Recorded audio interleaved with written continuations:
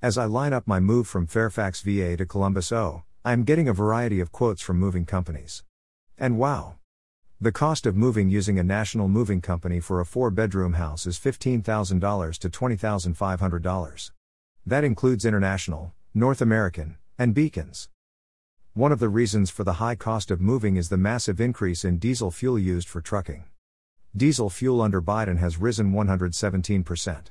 And since it was revealed that natural gas often is used for electric charging stations, and natgas is up 281% under Biden, but there aren't many electric moving trucks yet.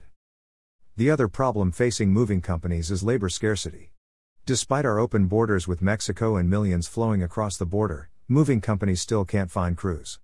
Both Mayflower and United refuse to give me a quote for moves under $1,000. And for any of you who say do it yourself, I am physically disabled and can't do it.